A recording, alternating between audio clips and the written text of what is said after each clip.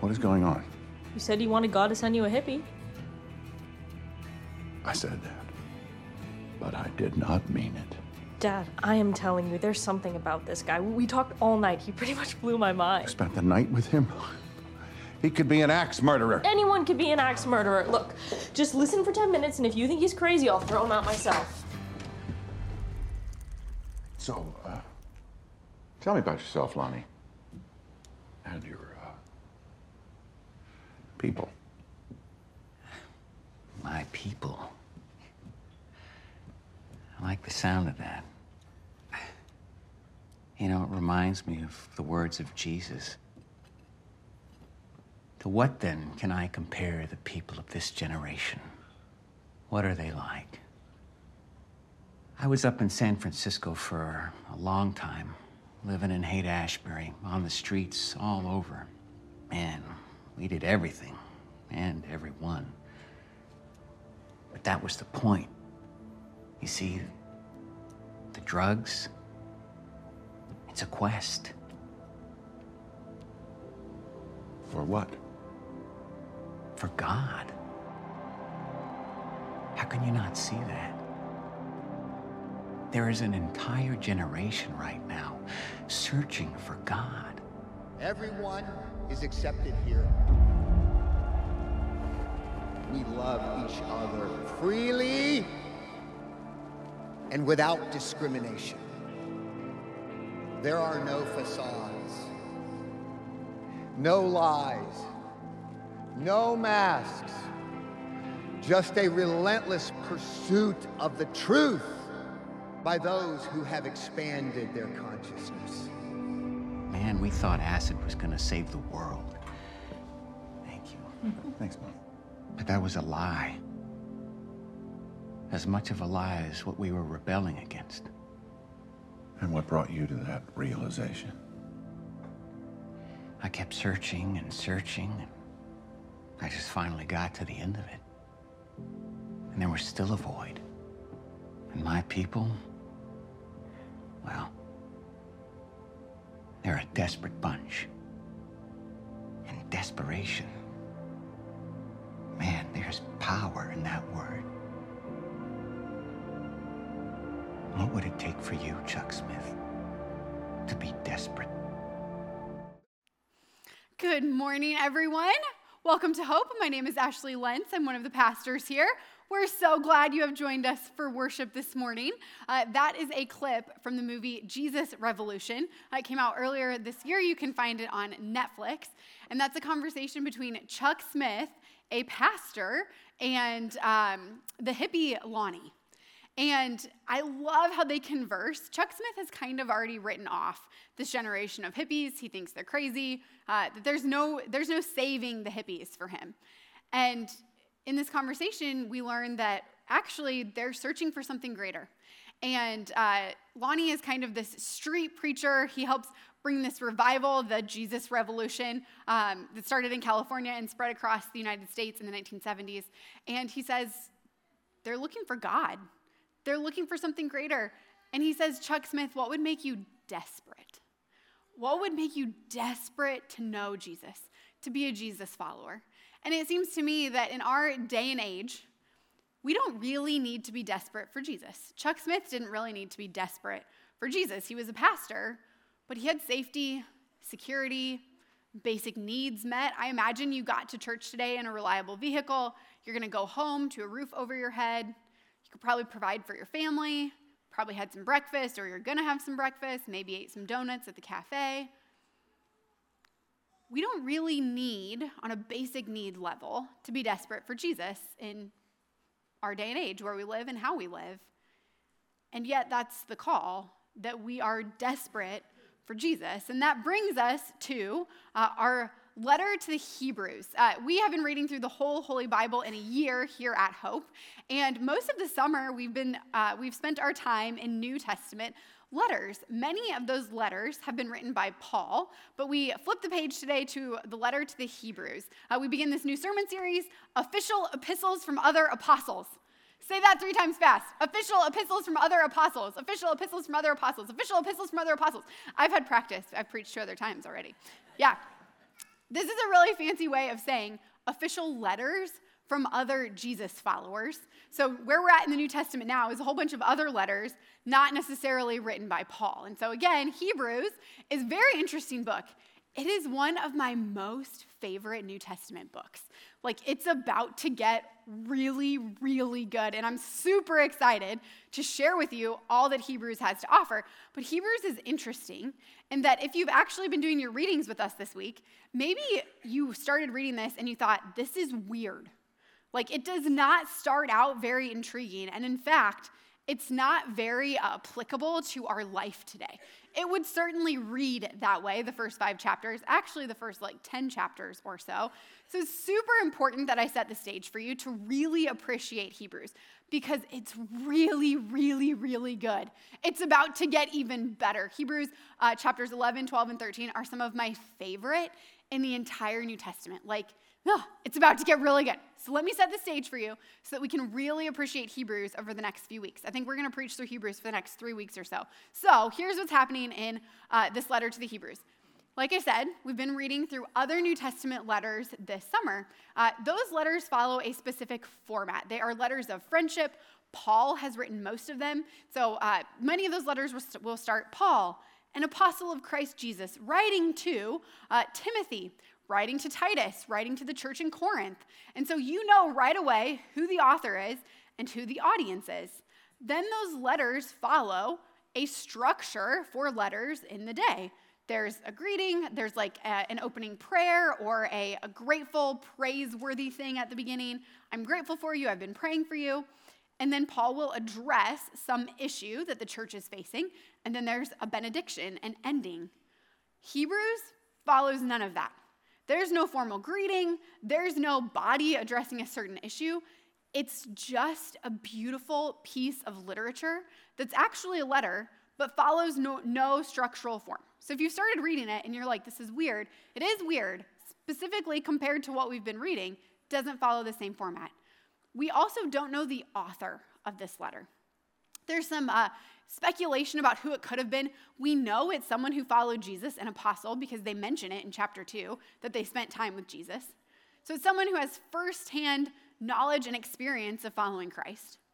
Very reliable person, but we don't actually know who it is. It's probably definitely not Paul. Scholars are in consensus about that. We can't say definitely not Paul because we don't actually know who the author is. So it's probably definitely not Paul. It doesn't sound like Paul. Paul doesn't really write this way, so probably definitely not Paul. We don't know who it is. Could be a man, could be a female. There were women who followed Jesus too. So that's where we're left. We have an author who writes beautifully, and they're writing to an audience that, again, is not stated. The author, or the title, tells us something about who this audience probably is. It's the letter to the Hebrews. Hebrew is the describing word for the Israelites who practiced Judaism. So it's this group, this people group, that is a people group, like we are Christians who follow Christ as Christ followers, like a Muslim would practice Islam. Hebrews were Israelites who practiced Judaism. So it's probably a letter to an audience of Jewish Christians, Jewish people who are now following Christ. And we also know that as this letter begins, our author's referencing a whole bunch of Old Testament scripture. Right in chapter 1, we have references to many different Psalms, 2 Samuel, and Deuteronomy. These are Old Testament books that are really important. Jewish people would have known these references from this letter referring back to Old Testament scripture. So probably, very likely, the audience is Jewish Christians. And now I'm going to give you a look into the structure of this letter because it's really important so that we appreciate what's coming. And this is a look into Ashley's brain this morning, okay? I was going to draw for you on a whiteboard, but I figured that might just be distracting. So here's my drawing on a PowerPoint slide. I call this the arc of Hebrews, okay? This is the arc of the structure of this letter. Begins with chapters 1 through 6. Right away in chapter 1, the author's already pointing us to the end. The author's already going to point us to Jesus. The whole point is that this letter is going to point people to something so much greater. That's Jesus. It's the hope, the joy, the eternal life that comes with knowing Christ. But to do that, our author's going to build a very beautiful, very well-structured argument about why Jesus is the best, why we should fix our eyes there, okay? So chapters 1 through 6, again, we're already beginning with the end. For example, our author is going to reference Psalm 102. Psalm 102, this is from Hebrews chapter 1, says, "In the beginning, Lord, you laid the foundation of the earth and made the heavens with your hands. They will perish, but you remain forever. They will wear out like old clothing. You will fold them up like a cloak and discard them like old clothing. But you are always the same. You will live forever." Right at the beginning, we learn that God is the beginning and the end. Our eyes are already being set on Jesus toward the end. Our author is going to elevate Jesus above angels. That's a big deal to Jewish people. Again, when you and I read this, we're like, what's the big deal about angels? Okay, Jesus is better than them. Cool, but why is it important? Well, for Jewish people, back in Deuteronomy chapter 33, Moses receives the law from God on Mount Sinai. The Jewish people believed that law came to Moses through God's messengers, through angels. So the Old Testament law was delivered through angels. Our author is going to show us, and specifically this audience, that Jesus and Jesus' message is far greater than the message that the Jewish people had back in the Old Testament. The message from Jesus, delivered by Jesus, the new covenant, is way better than the old covenant, the old law. So Jesus is greater than angels. Then we're going to learn that Jesus is greater than Moses. Why is Moses important? Well, Moses was the leader of God's people. He led them out of slavery in Egypt and into God's promised land. Moses is like the greatest leader that we read about for God's chosen people. Till we get to some of the kings, they're pretty great too. But Moses was also the deliverer of the Old Testament law. And our author is going to show us, he's going to tell these people, hey, Jesus is even better than Moses is. It's going to continue chapters 7 through 10. We're going to meet Melchizedek. Melchizedek is a high priest. And Melchizedek is pretty darn cool. We could geek out. I'm geeking out enough as it is, so I won't torture you anymore. But if you want to talk about Melchizedek more, just set up a meeting. We'll talk about Melchizedek. He's a really important priest in the Old Testament, but he doesn't come from the actual line of priests, the Levitical priesthood. We actually don't know Melchizedek's lineage, but he's the greatest priest that we meet in the Old Testament. And our author is going to elevate Jesus above Melchizedek as a high priest. And a high priest is really important. More on that to come in chapters 7 through 10, so you got to come back. Then we learn Jesus is a perfect sacrifice. For Jewish people, sacrifice is really important. If you remember back to Leviticus, anybody remember Leviticus? We covered that at like the beginning of the year. There's a whole book about the laws required for priests to do offerings. So if you were a Jewish person, there were different offerings you did throughout the year. You might sacrifice a dove or an ox or 3 or whatever it might be, different times of year for different sins, for different reasons, for different festivals. Once a year, a high priest would make all these sacrifices for everybody. It's a big reason why Jesus is considered the highest high priest. But these sacrifices were really important to Jewish people. This is how they atoned for their sin. And there's a lot of different sacrifices they make. So for our author to elevate Jesus above all of these sacrifices for a Jewish audience, very, very important. Here are some of the few offerings that Jewish people were required to make. Okay, this is from Leviticus chapter 5. I just turned here. Here are the headings of my Bible. Sins requiring a sin offering. Procedures for a guilt offering. Further instructions for a burnt offering.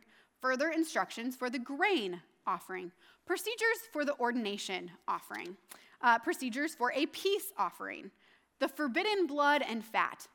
That's just Leviticus 5. It goes on and on and on about the many, many laws about sacrifice.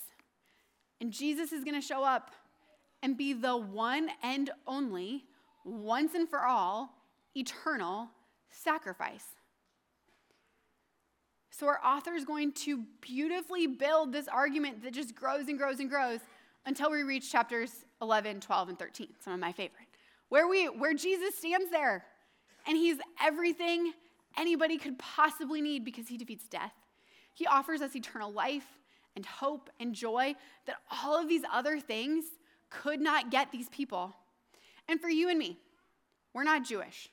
Some of you might have been practicing Jews in the past. That would be super fascinating. Come talk to me. I would love to hear about that. But if you're sitting here this morning, I doubt you are still a practicing Jewish person, if you ever had been. So this stuff, for you and for me, doesn't really seem applicable. So I wonder if this author was writing to Lutheran Church of Hope Ankeny on Sunday, October 1st, what would the arc of our letter look like? What would we put on this, in this argument, this author would write to us, that Jesus is greater than?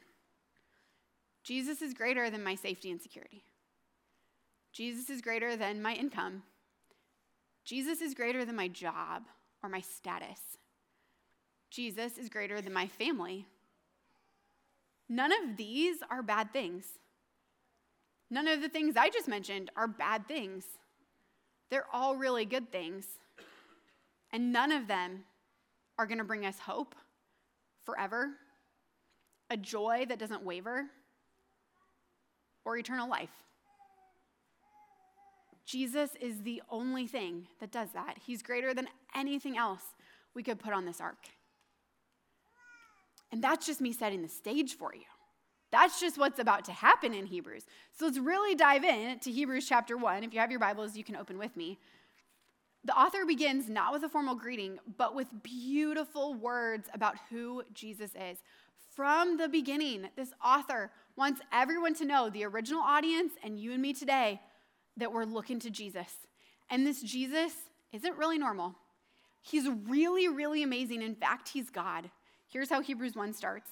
Long ago, God spoke many times and in many ways to our ancestors through the prophets. And now, in these final days, he has spoken to us through his Son. God promised everything to the Son as an inheritance, and through the Son, he created the universe. The Son radiates God's own glory and expresses the very character of God. This shows that the Son is far greater than the angels, just as the name God gave him is greater than their names. The Son radiates God's own glory. I don't know what you picture when you think about that. When I picture God's glory, if you've ever seen like a Hubble telescope image of the sun, it looks hot. It's yellow and orange and it's like bubbly kind of, and you can even see like there's the actual sun. You can even see outside the sun, like the impact of the sun, like you can see the waves kind of. That's an ecstatic picture. This is how I picture God's glory. It is so radiant that you can't even quite look at it. It is so powerful that even as you get sort of close, you feel the power, you feel the heat. This is the Jesus that walked this earth, who intimately knows you and me, who promises to be in relationship with us and never leaves us. He radiates God's own glory, and he is the very character of God. Do you know what the Greek word for character is? It's character. You won't forget that one. Character, as you and I think about it, we often think personality, character, like integrity, like who you are as a person. The Greek word for character does not mean that. The Greek word for character means the exact imprint of. Jesus is the exact imprint of God. If you think about a coin, there were coins in Jesus' day. Often those coins were stamped with the image of the emperor or the Caesar. So when that metal was hot, they would stamp the exact image into that coin so that every coin represented the ruler. We still have coins like that today. That's called a character. The exact imprint. That's who Jesus is. He is the exact imprint of God. And therefore, he is far greater than anything else we might think is important. For the Jewish people, angels. Angels delivered God's message, and our author says Jesus is way greater than angels, and therefore Jesus' message is way greater than any message angels ever delivered. Oh, and by the way, Jesus is greater than Moses. He's going to continue to strategically build this argument and continue to point people to look for Jesus. Look toward eternity. Look toward the end because it's greater than anything else. Jesus is greater than the greatest high priest. More on that in a couple weeks. And sprinkled in between all of these greater than arguments, right at the beginning, our author has warnings to his audience or her audience. Our author says right away, Hebrews chapter 2, we must listen very carefully to the truth we've heard, or we may drift away from it. This audience was facing persecution. And in fact, for them, it was probably easier to be a practicing Jewish person, to uphold the hundreds and hundreds of laws that they had, than it was for them to be a persecuted Christ follower. And so people were slowly drifting away. The Jesus shock factor was waning. It was easier to believe in angels and uplift Moses and rely on the high priest for the once and for all yearly sacrifice. And so the author says, listen carefully to this truth, or we may drift away. Listen to who this guy is. Don't drift. He's greater than anything else you could possibly imagine or follow or believe in. Listen carefully so that you don't drift. It's really easy to drift away. Happens to us all the time because real life happens. Our author warns again at the beginning of chapter 3. Same warning. So, dear brothers and sisters who belong to God and are partners with those called to heaven, think carefully about this Jesus, whom we declare to be God's messenger and high priest. Listen carefully. Then our author says, think carefully. You've heard it. You've heard the truth. Are you critically thinking about what that means? You've heard it. Do you know? Are you actually understanding what it means that Jesus is God's actual messenger and the greatest high priest? That Jesus is greater than all this other stuff that's vying for your attention or your belief? Listen carefully, think carefully, and then a few verses later, our author says, be careful then, dear brothers and sisters. Make sure that your own hearts are not evil and unbelieving, turning you away from the living God. Listen carefully, think carefully. When we listen and think, then the next call is to do, action, to be. So our author says, be careful. Live differently. Make sure your own hearts are not evil and unbelieving, turning you away from the living God. It's really easy for me to read verses like this and say, I'm not evil and unbelieving. Doesn't really apply. And then the second half of this says, turning you away from the living God. Turning away from God is the literal definition of sin. And by definition, because you and I aren't God, we're all sinners. We all need God. And so the call is to be careful because drifting happens really easily. And being turned away from God is really easy, especially in a world where we don't actually need to be desperate for Jesus. There's a whole bunch of other stuff we can put our faith and our trust and our reliance on. And instead, we are called to be desperate for Jesus because none of those other things are going to give us eternity. They're not going to create for us a permanent home. They're not going to give us hope and joy that lasts forever. So be careful. Think and listen carefully and be careful in what we do and what we say and how we carry ourselves. I'm going to show you another clip from Jesus Revolution. And we meet Greg in this clip. Greg he's been a hippie, he's lived the hippie life, but he kind of has a serious girlfriend and they've gotten involved in the church scene. And he bought in. He was really excited about the Jesus thing for a while. And then life happens. And things start to pull Greg away. He starts to drift, and he becomes a little bit unsure. And so I want you to watch as he has a conversation with an outsider. There's a journalist who's been covering this Jesus movement. And I want you to watch as the journalist, the person who really doesn't have buy-in, notices what's going on and encourages Greg in his faith journey. Take a look.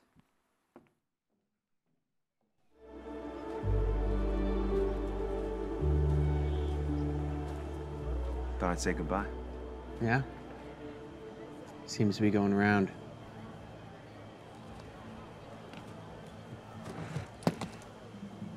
Why aren't you in there? Feel like worshiping alone. I'm no expert, but I don't think that's how this works. You? Headed back to New York. You know when they gave me this story? I didn't want it. Kind of thought it was beneath me. I cover wars and riots and politics, important things. Hippies and Jesus. Now, man, I don't know. Our country is a dark and divided place. But in that tent, there's hope. And unity and miracles that I can't even explain. And it's spreading. It's not just here. Where and how far, I'm not sure yet. That's what I'm gonna find out. I don't know if any of this is real. I kinda hope it is, to be honest. And even if you can't see it right now, it's a family, man. Don't give up on it. It's my advice anyway. You take care of yourself, Gray. Yeah, you too. Hey, who are you writing this for? Is this like a book or newspaper? A magazine. Which one? Later in the movie, that journalist sends Greg and Chuck the magazine. It's Time magazine, and it's the cover story called The Jesus Revolution. It's called the greatest spiritual awakening to ever happen in the United States. It actually took place in the 1970s. Chuck Smith and Greg Laurie are still pastors today. I love how the journalist says, I wasn't really excited to cover this story. I covered important things like wars and politics. And he says, but there's hope in there. And I kind of hope this is a real thing. It was a real thing.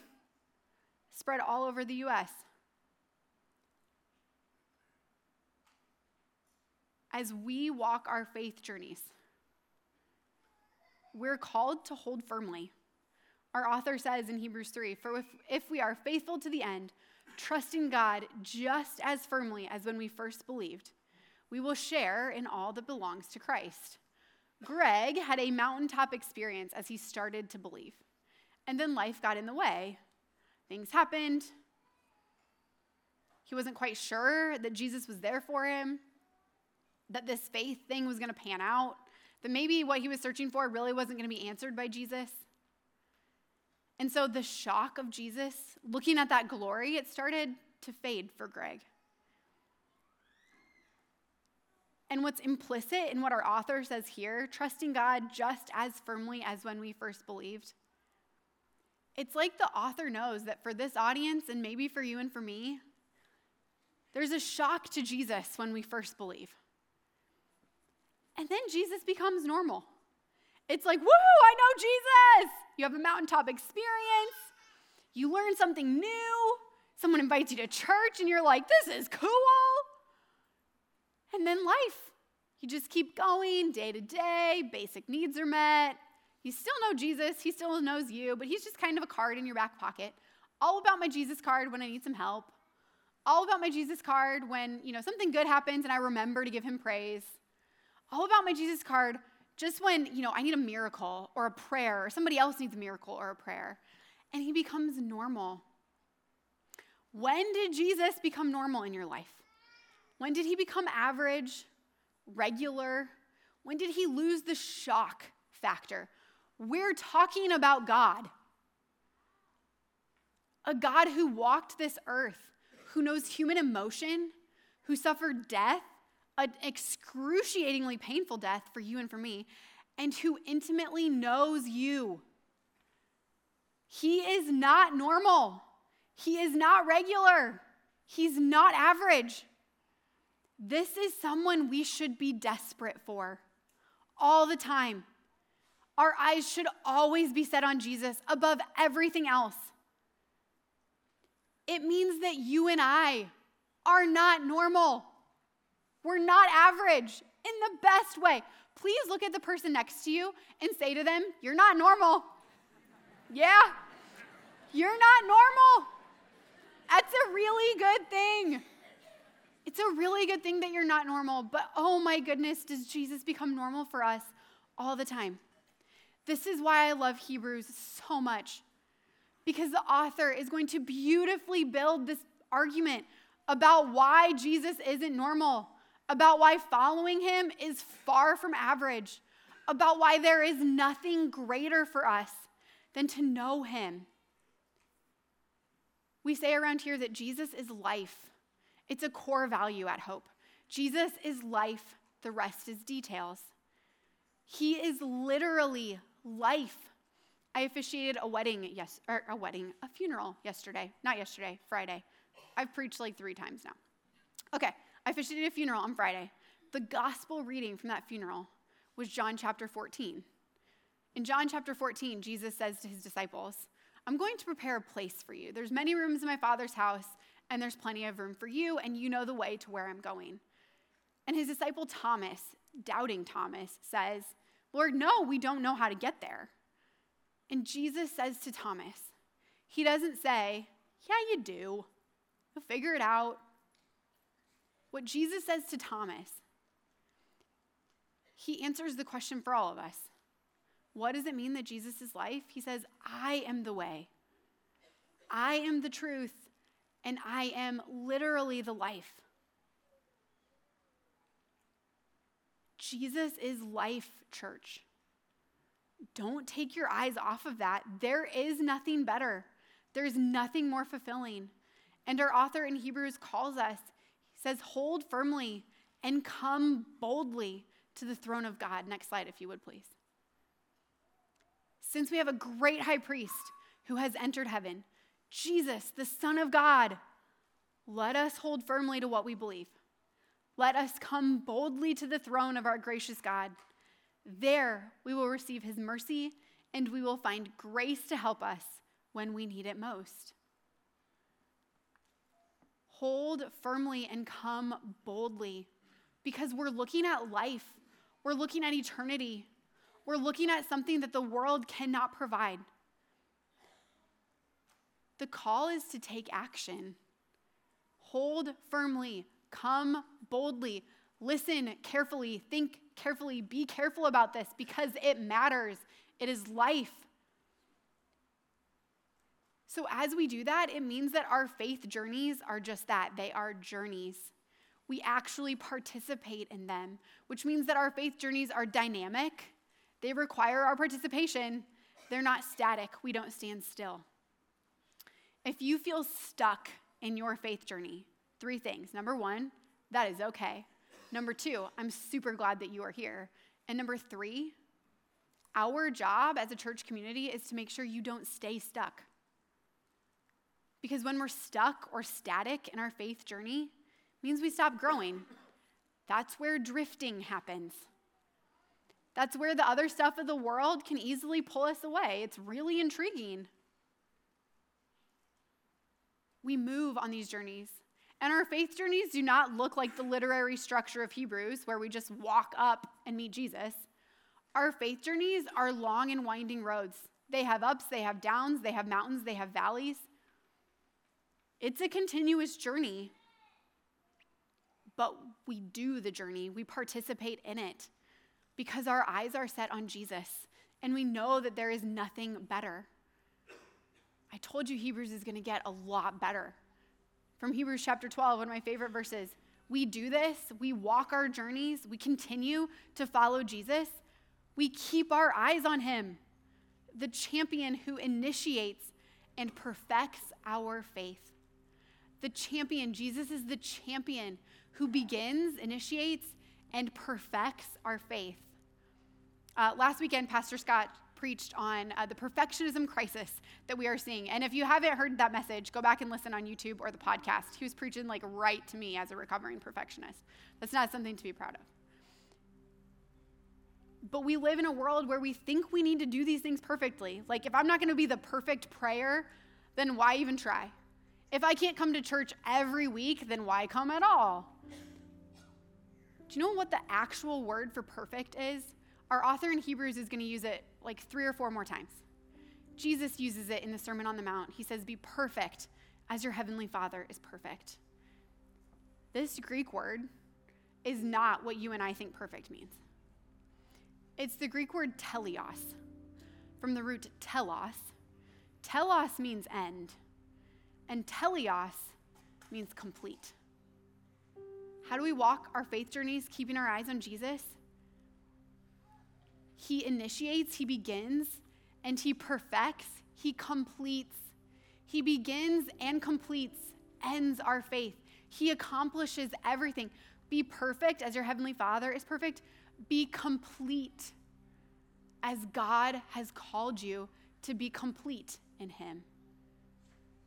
Jesus is literally the beginning and the end, the Alpha and the Omega, the initiator and the perfecter or the completer of our faith.